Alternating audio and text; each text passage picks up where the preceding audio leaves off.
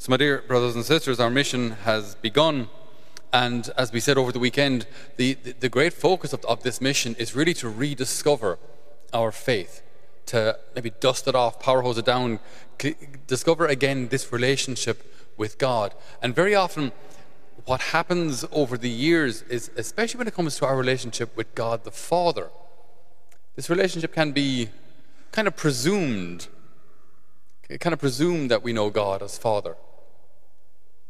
But do we? Do we know God as Father? If you were to be asked, how do you see God? How many of us would say, I see him as my heavenly Father? Do we know God's fatherly love for us? There's a story told of an earthquake that took place in Armenia in 89. It was about 8.2 on the Richter scale. And a father had just dropped his son, Armin, off to school. And he was making his way home, and the earthquake hit. So he rushed back to the school. But he didn't find a school there. He just found a heap of rubble. So many of the buildings around it as well had collapsed. And so he started digging. He started moving rocks and boulders. And after a few hours, people said, look, there's no point. Just accept the fact that they're gone. And he said, no, I made my son a promise that I would never give up on him, that I would always be there for him. And so he stayed digging. And then the fire services came along and said, sir, it's not safe for you to be here. There are gas leaks, and there are still some buildings that are about to fall. You've got to go. And he said, no, I made my son a promise that I would never leave him, that I would always be there for him. I'm not leaving. And so he dug for another 24 hours. And after about 36 hours, he moved a boulder and then heard a voice. Daddy, is that you? And his little son, Armin, called out to the boys behind him, see guys, I told you he would come. I told you that he would not give up on me. When we hear a story like that, we get a spark of what God's fatherly love is like. Because God loves each one of us with an infinite love. Before he formed us in the womb, he knew us. Before we were even created, he has planned to get us to heaven, to provide everything we need. Jesus says himself, I'm going to prepare a place for you. So he wants us in heaven. He wants us to get there. He wants us to know his fatherly love. God the Father wants us to know his fatherly love. There's a priest friend of mine. He was over in the Holy Land, and he was in a shop, and he saw a little 6-year-old running up and down the aisles, as they often do. And at one point, the 6-year-old wasn't watching where he was going, so he fell. And then he looked back, and what did he call out? He called out, Abba. Abba. Daddy. And this priest then was so struck by the fact that we hear this word used often enough in the New Testament, referring to God not just as Father, but as Abba, as Dad. And it just struck this priest, how often do I call God my dad? Even for myself, I only discovered this personally now, about maybe a year ago, where I started in my prayer to refer to God, not as God, but as Dad. And it completely changed my prayer life. Because before, maybe I thought I was kind of doing God a favor by giving him some of my time in prayer, maybe deserving a little pat on the back for my prayer time. But once I saw God as Dad, that meant that in my prayer, I was the one who finally had the privilege of spending time with him. I get to spend time with my dad. I get to spend time with my dad who loves me. So I don't deserve any thanks for this. This is such a grace. Because then prayer isn't a weight anymore. It's not a difficulty anymore. It's a gift. It's a grace.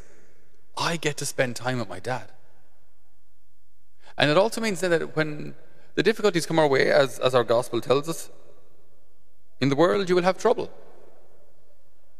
Difficulties will come our way. Illness, sickness, bereavement.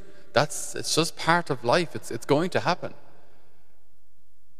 But in all of these difficulties and sicknesses and trials, we have a Father who loves us A Father who wants to pick us up. A Father who will never give up on us. Dear brothers and sisters, how many of you have ever been in love? Little show of hands there.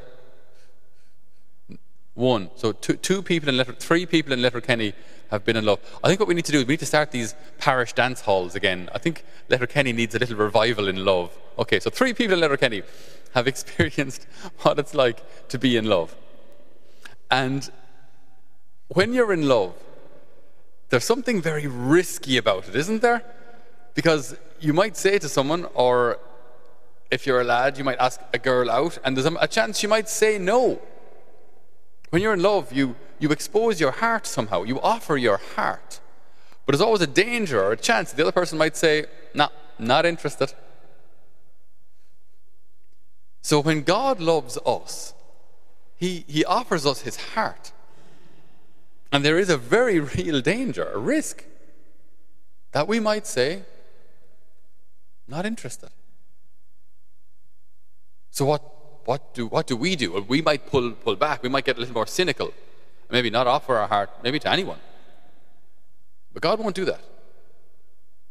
Our Father always offers us His heart. How do we know? How do we know? How can we trust God? Because if we're going to offer Him our hearts, if we're going to love Him, how do we know that He's good? How do we know that He will honor our offer?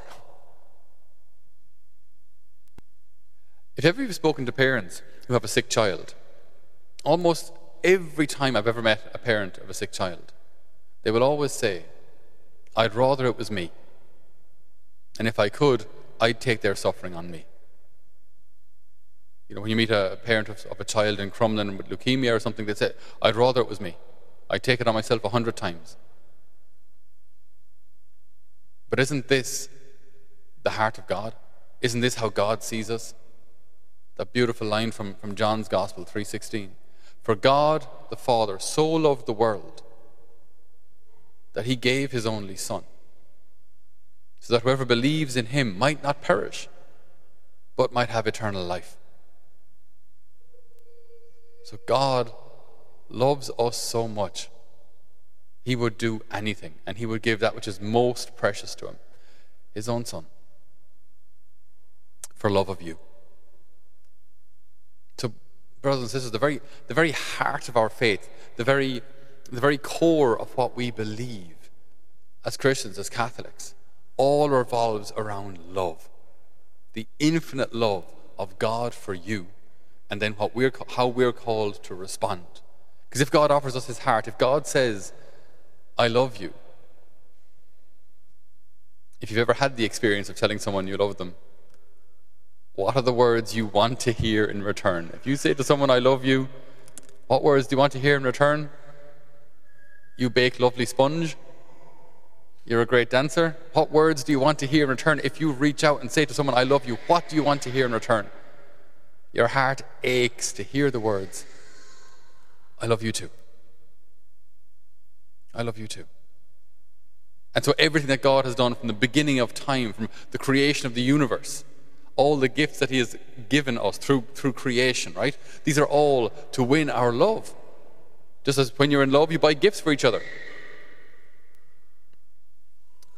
And when you're in love, what else do? You don't just buy gifts. Well, you might tell the person, I love you. That's Scripture. God's promises, God's word, God's self-revelation. He teaches us how He is, who He is, what He wants from us. He tells us how much He loves us. He tells us what He has done for us in His word. So He gets us gifts through all of creation.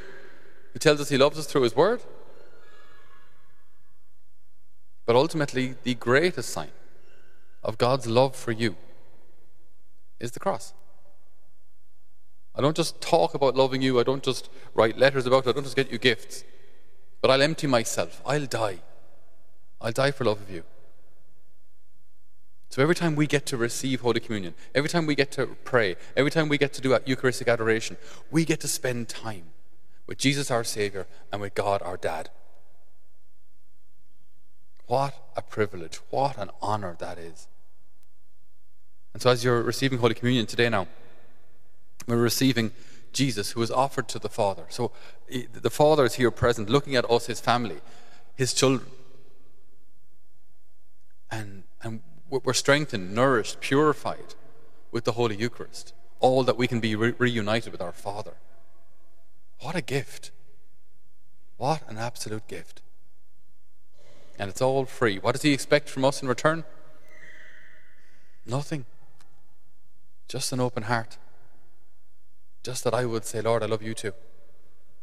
Just that I would say, God, you're my dad. You're my heavenly dad. And you will never give up on me. And when things are rough, when things are difficult, and when challenges come our way, as they will, let us turn our hearts to our Father. Let us run to the Father in our challenges. Let us run to the Father in our difficulties.